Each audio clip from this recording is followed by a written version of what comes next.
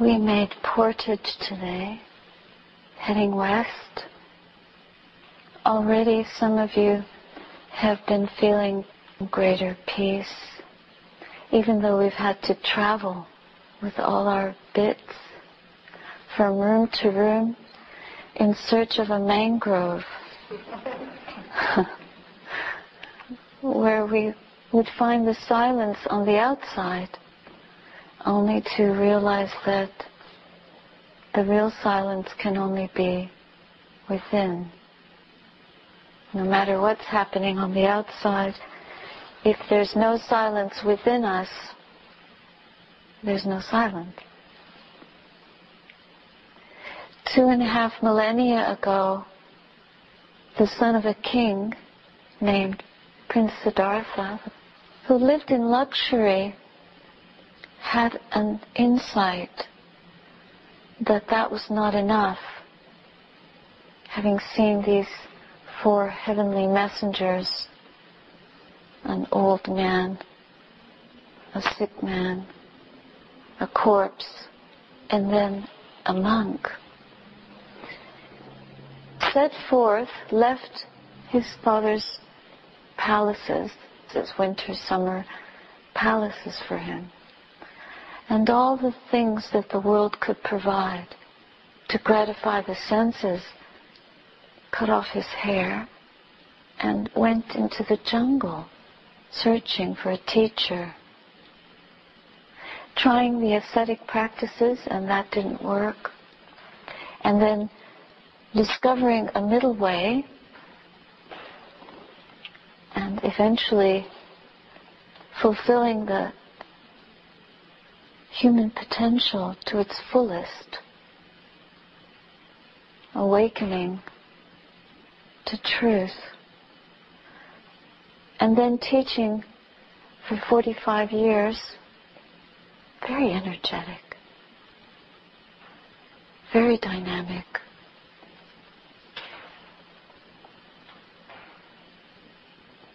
And what we have done is in a way parallel to that, in a small way. We have to begin where we are.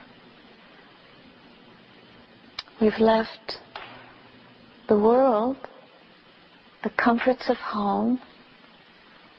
Even for a little while, we have to see the parallels. It's helpful to see that we're drawn by that same inclination. Some sign came and pointed us away from the world. So for a time, and for many of you, from time to time, we do this. We pack our bags and come away from the busyness, the rush, and also the comforts, the pleasures, and also the pains, the suffering of life, to sit. It's not a jungle, of course, but it's a space, conditions that are provided so that we can stop to study ourselves, to investigate, to point ourselves towards what seems more true than what the world is telling us. And we have a sense of urgency about it. And it feels, to some, it feels quite ascetic, especially if we're not used to it, not eating in the afternoon, and sleeping less than you're accustomed to, in a strange place, not in your own bed with your own pillows and certain type of mattress, and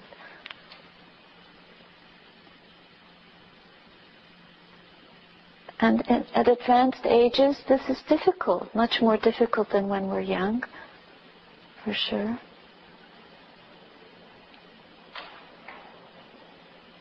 And then we experience what that brings up in consciousness.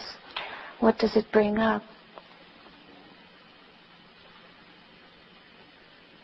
And we travel from room to room, adjusting to conditions.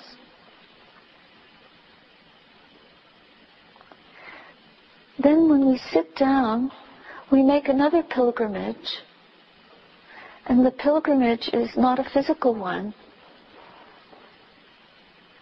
It's a formless one. The pilgrimage into the heart itself. We enter into another space that we may not know very well. So it might bring up some trepidation. What will I experience? What might happen?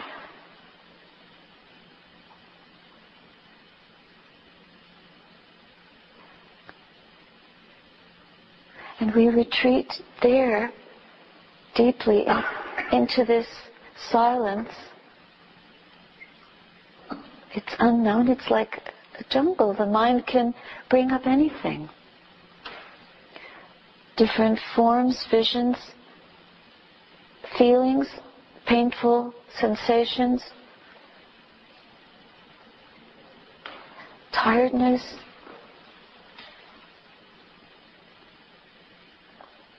a sense of inadequacy, fear, remembering so many things that we would rather not remember. What comes up in observing our experience moment by moment, and we see we have no control. And yet we give ourselves to that, we stay with it, so courageous. Let's not underestimate the work that we're doing here.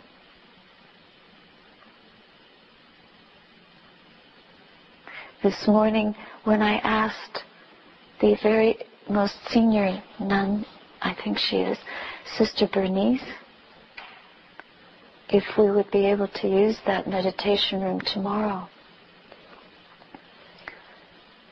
And she looked at me and she said, the work that you're doing is very important. I'll see what I can. I'd like to support you.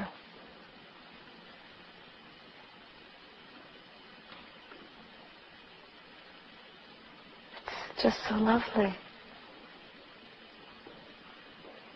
I asked her to bless me.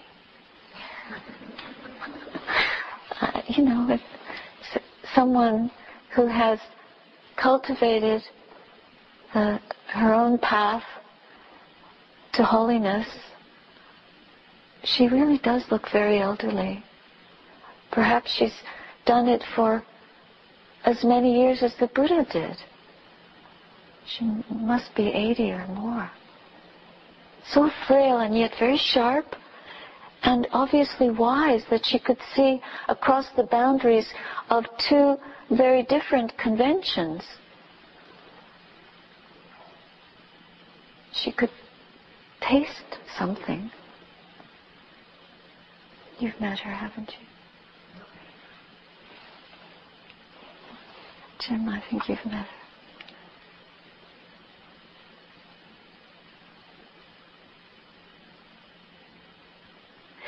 The impulse that takes us out of the world is an understanding, a cognition that the worldly knowledge,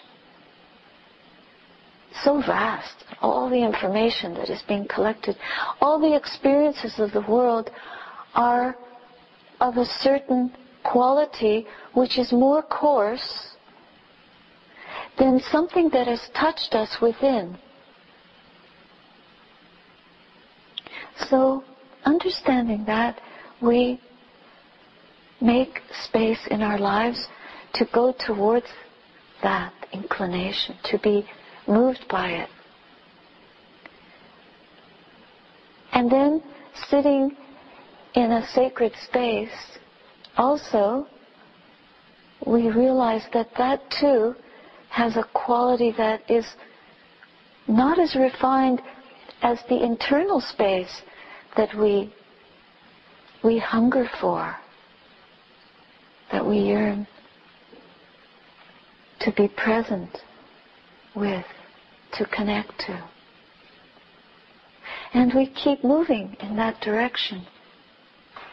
Even as we concentrate the mind in the silence, going from applying our energy to a physical object, and then receiving some sense of settling and calming from that. Even that, then again, we notice it has a quality, but there is something more fine than that. And just like, the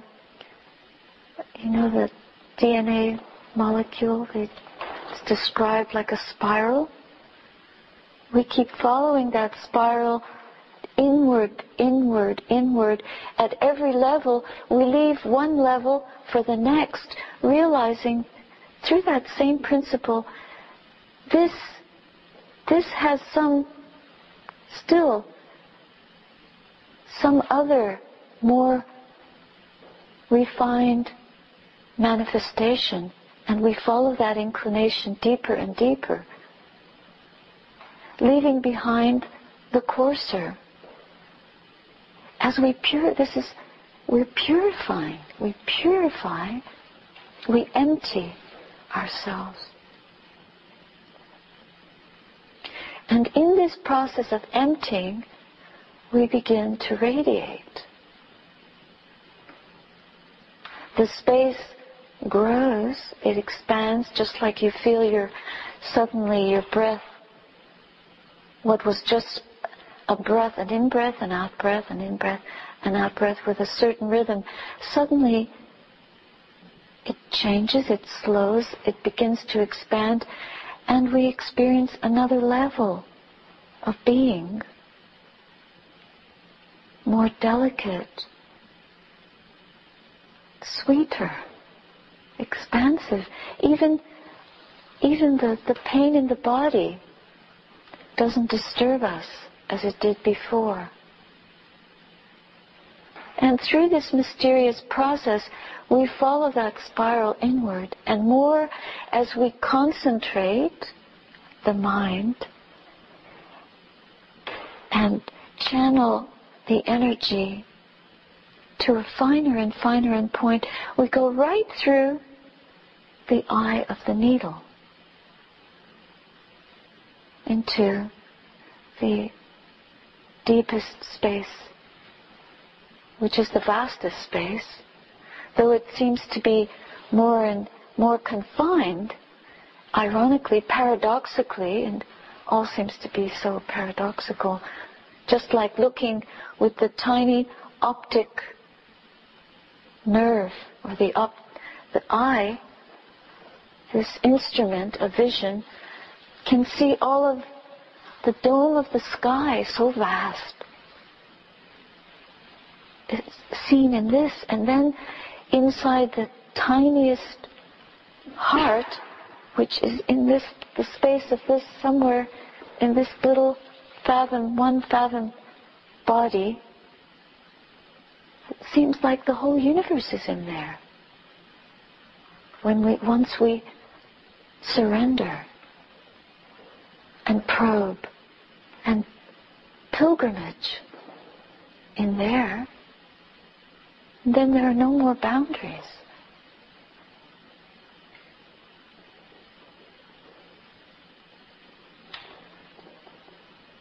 And what looks like from the outside a complete denial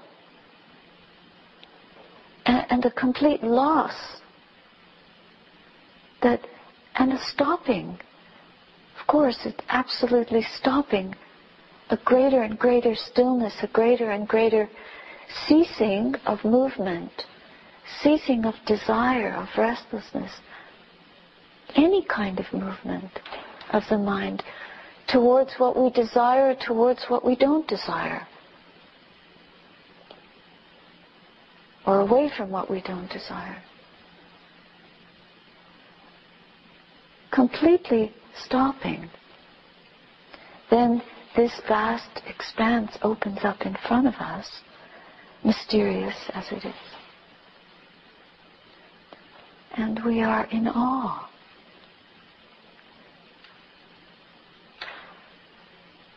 And in all the journeying that we can do on the outside, we can never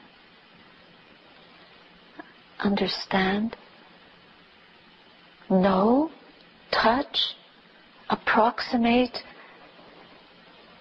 this wondrous quality of the heart, pure heart. The heart that has left everything behind, everything completely for that moment. And then once we know the way in, we can practice returning there and deepening and expanding it so that it grows stable, secure. Not secure in the sense of something that we can grasp and hold on to, but there's no one who needs any security at all. And this beingness is already complete in itself. But the feeling that we have is there's nothing more to strive for. The ego at last is disbanded in all its different disguises. Like when you take off a costume and it falls to the floor. But when you put it on, you can be something else. Like you see the little children at Halloween dressed up as ballerinas and witches. And they can be anything they want at all. Like a little play. But when we grow up, we take those disguises very seriously. We believe that's what we are. Not a witch and a ballerina, but an angry or unjustly treated person, or traumatized, or sick, or whatever else it is that life has given us. And we believe that's what we are. And that believing confines us to a very contracted space, which is tense, stressed, lost, can't breathe, restricted, cannot discover. How can we be a pilgrim in that state?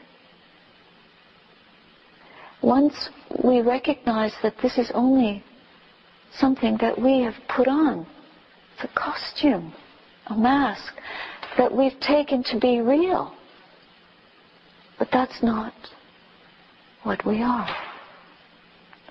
And then making this transition into sacred space and imbibing that sacredness, sanctity within, where it really originates to begin with. The building isn't sacred. It's the energy that we bring when we sit in the silence here.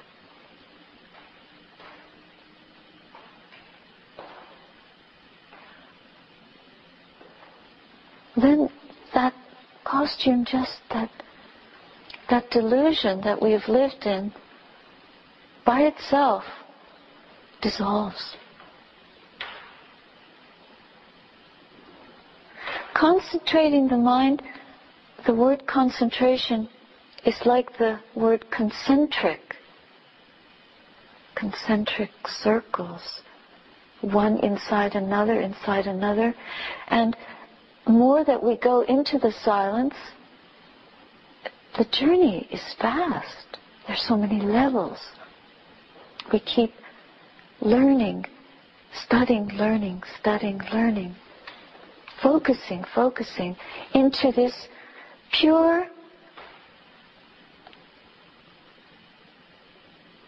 over and over, it's continuously purifying presence that expands and expands. We can then, if we use the energy wisely, we spread it,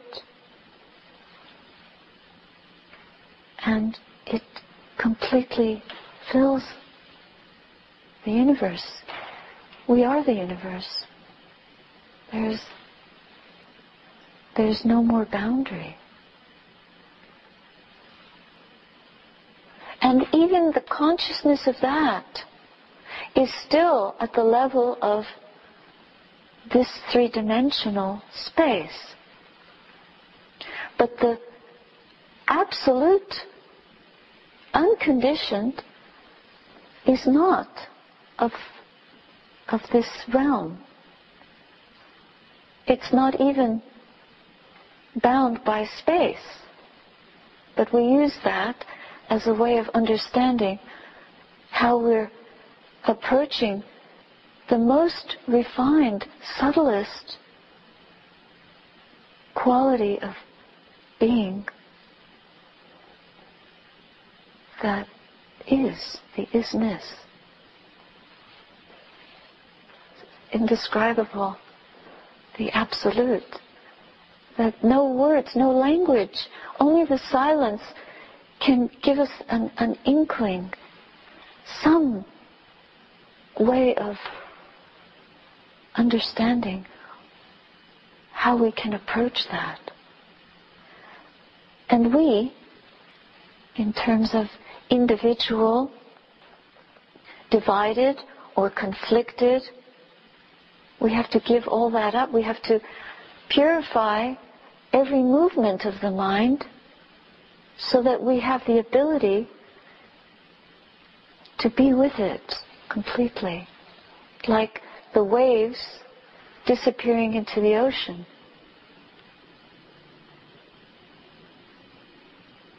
It's a death in one way, a death, and in another way, it's true life. It's truth.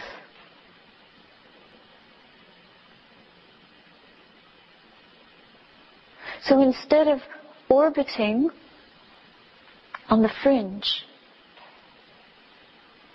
we move towards the center more and more.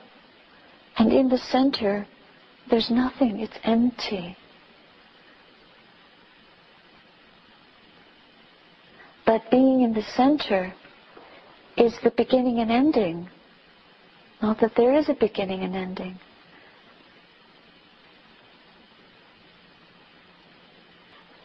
And when we abide there, even for one moment, we don't become, the I, the ego structure, cannot become anything real. Because that's part of the disguise that is the barrier to experiencing that emptiness. But in allowing and surrendering all of that, so we think that we're disappearing, but what's disappearing is the false. And what is left is truth, only what is true and real. And passes through, flows through us. And then we are that sacredness. It's not even a space anymore. It's not a form, it's not a color, or anything at all we can describe in our language. In any language. Except the language of silence. And it's perfect. We say that nothing is perfect. That means that nothingness, yes, nothing is perfect. But that nothingness is perfect. It's a perfection of wisdom, the wise of the seeing that we're perfecting. We don't see it with the eye, with this organ, but then we truly see. And that's what love, unconditional love, asks of us, to love in that way, to be that principle. without being anything at all.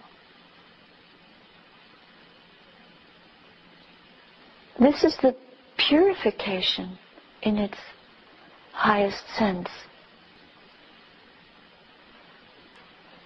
Completely beyond thought. We can't get rid of thought. We, the I, cannot get rid of thought. Cannot overcome anger or defeat our fear.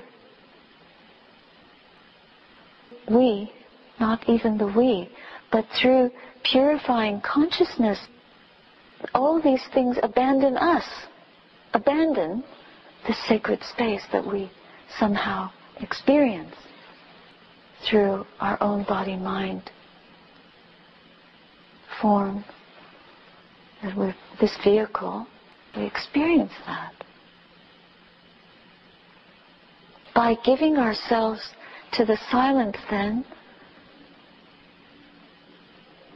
and expanding the sacredness, expanding it until there is no room, no space within that spaciousness, that expanse, for any of these impurities to remain. All the residue falls away.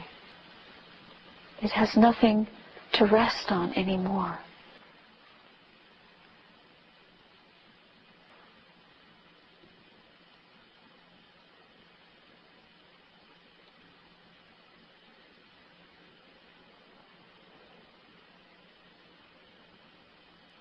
When a temple is built,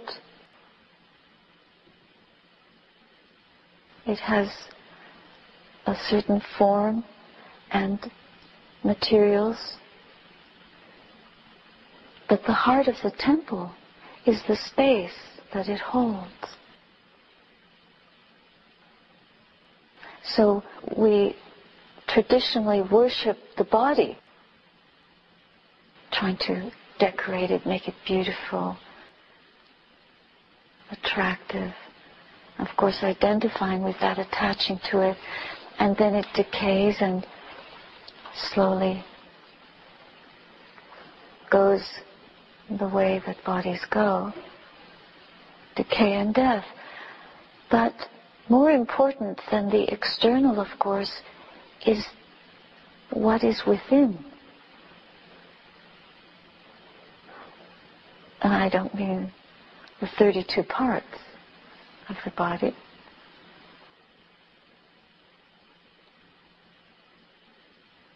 The musculature and the bone, all the elements and all that helps us operate and function in the world.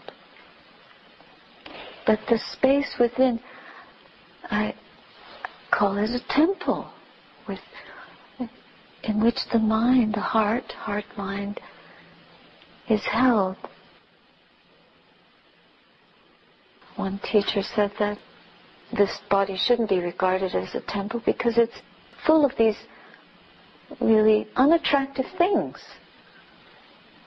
If you think about your liver and your spleen, and brain, urine, blood, oil of the joints, hair on the head, all these things, not attractive things.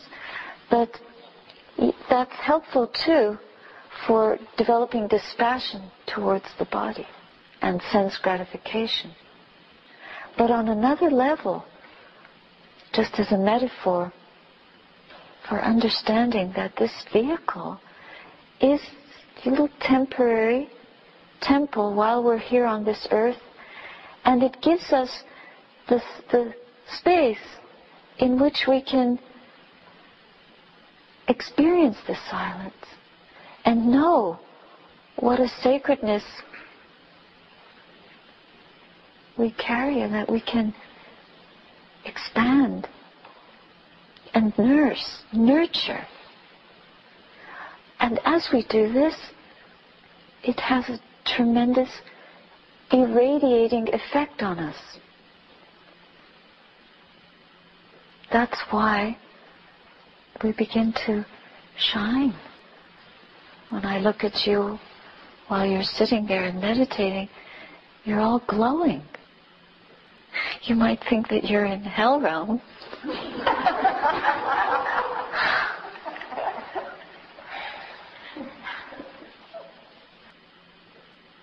Because the work that we're doing, the internal work, which is really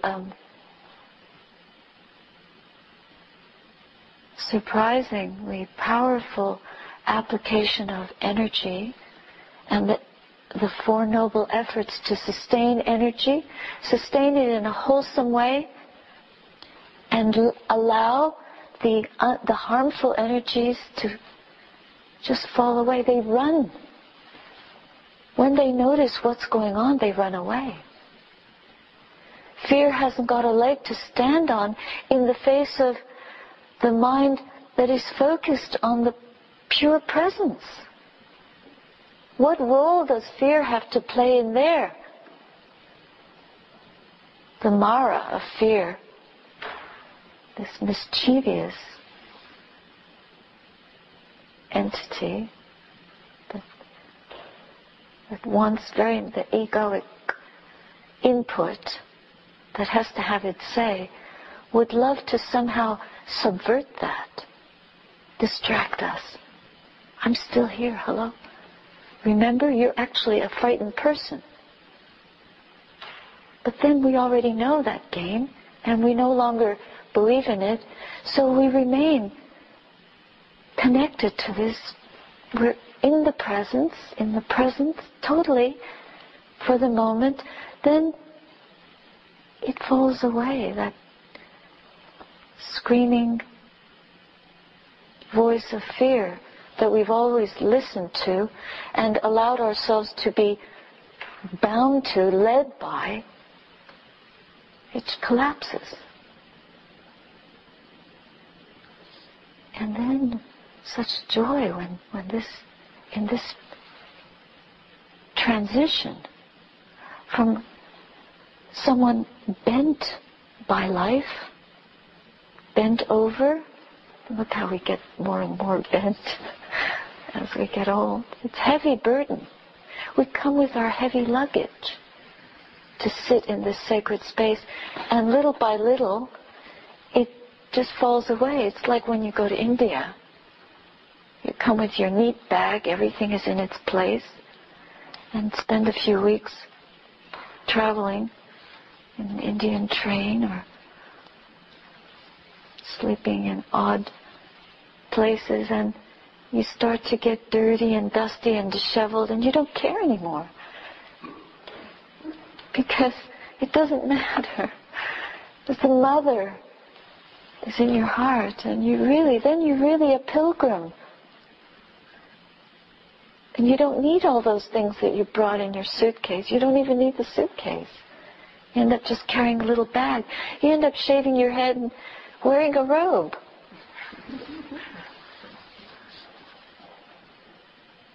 And going barefoot and empty-handed. Then we can really approach that pure presence. Barefoot. Bare, empty. We can't bring any of the things from the world. We can't bring any of our delusion, our ignorance, our attachment, any of our grudges, our grief, all the things that connect us to worldly life somehow lose their value. Yes, even am I saying that we feel that grief is valuable? Of course we think it's valuable, because we cling to it for such intense periods of time. And it has a role. Grief can be a doorway into pure presence.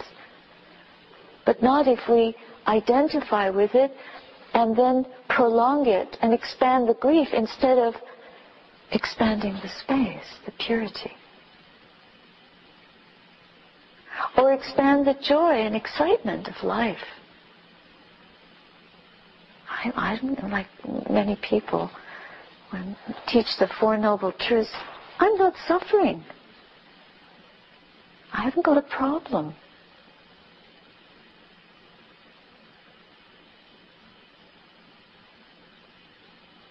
Have you heard this before? Do you know anyone that hasn't got a problem? They think, we might think we don't have. But if one component of our happy life is removed, job, let's just start with job. House, mortgage crisis, right?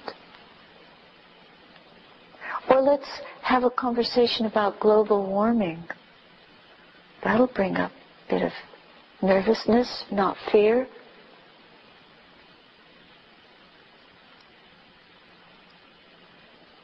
And then the suffering it begins. It's inevitable. It's very easy for us, as long as we don't have an understanding of what is real, what is true, then we become overwhelmed by many forms of suffering. Personal suffering, community suffering, dysfunctional family, global crisis. There's just so many. Bodily disintegration, pancreatic cancer.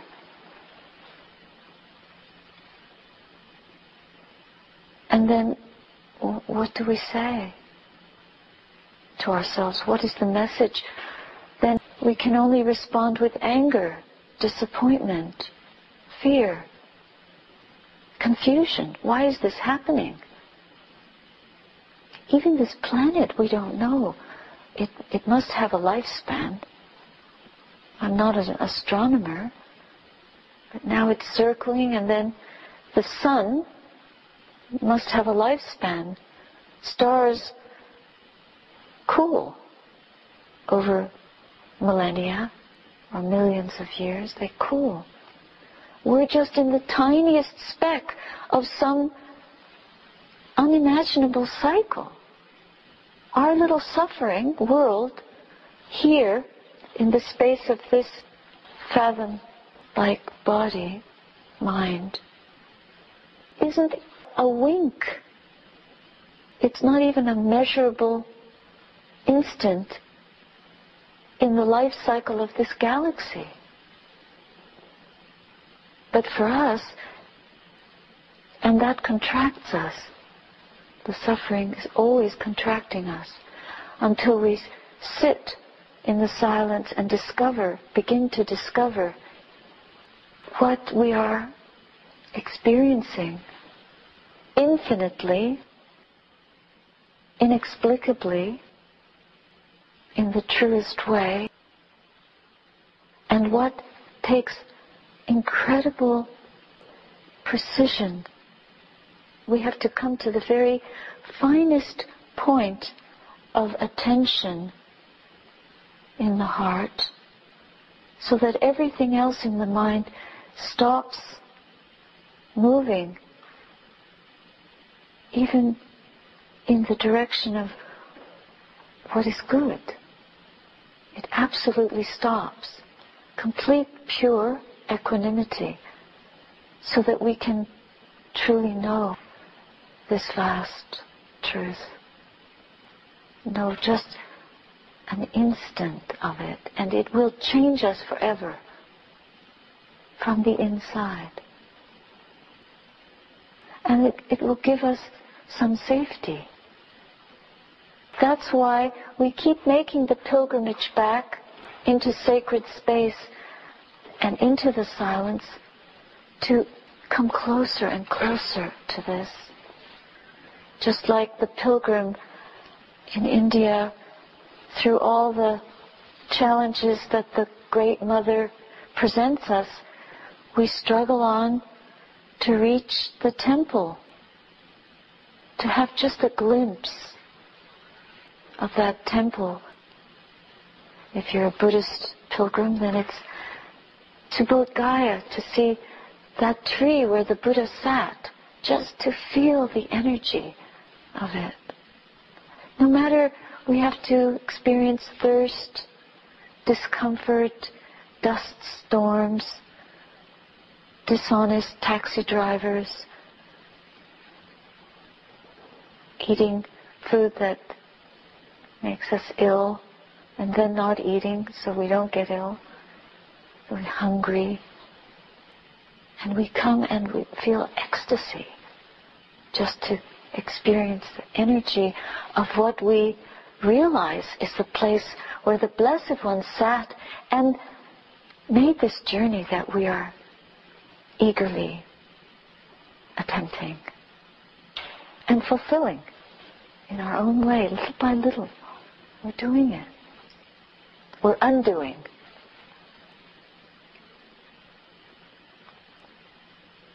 Very difficult to do this alone. So we come together. And then it's only a few days, and then how do we go back to the coarse energies of the world, having gone to the depths, sharpening the radar of the heart to such an extent that we're receiving a frequency that is not of this world. So how do we sustain that when we have to re-enter mainstream? We reach for or dive so deeply like the bee upside down in the flower, wiggling in to the nectar. It's completely soaked in there. We soak and immerse ourselves in this presence until it can never leave us.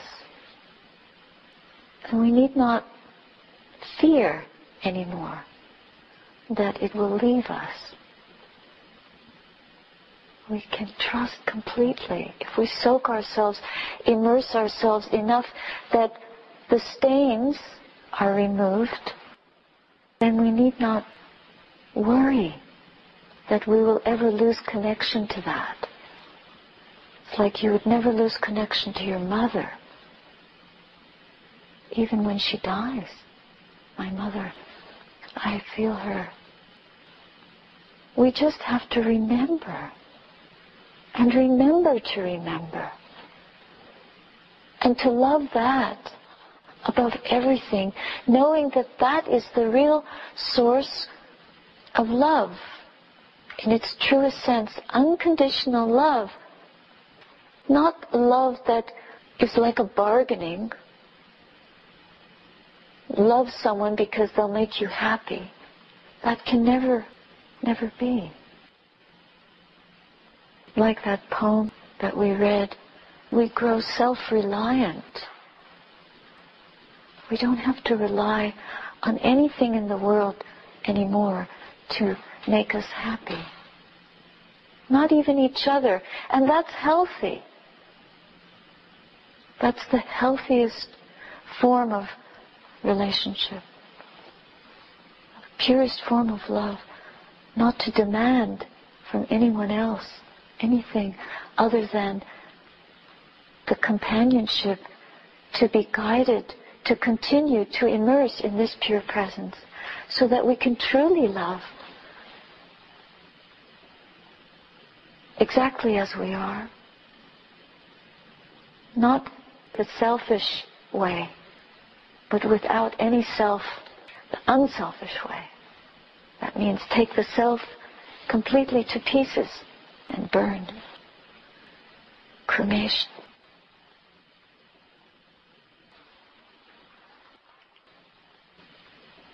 What I've been struggling to express in the last 45 minutes, the great Rumi expressed in a poem Something opens our wings. Remember the metaphor in the scriptures about when the energy begins to expand, it's like a bird spreading its wings. Something opens our wings. Something makes boredom and hurt disappear. Something fills the cup in front of us. We taste only sacredness.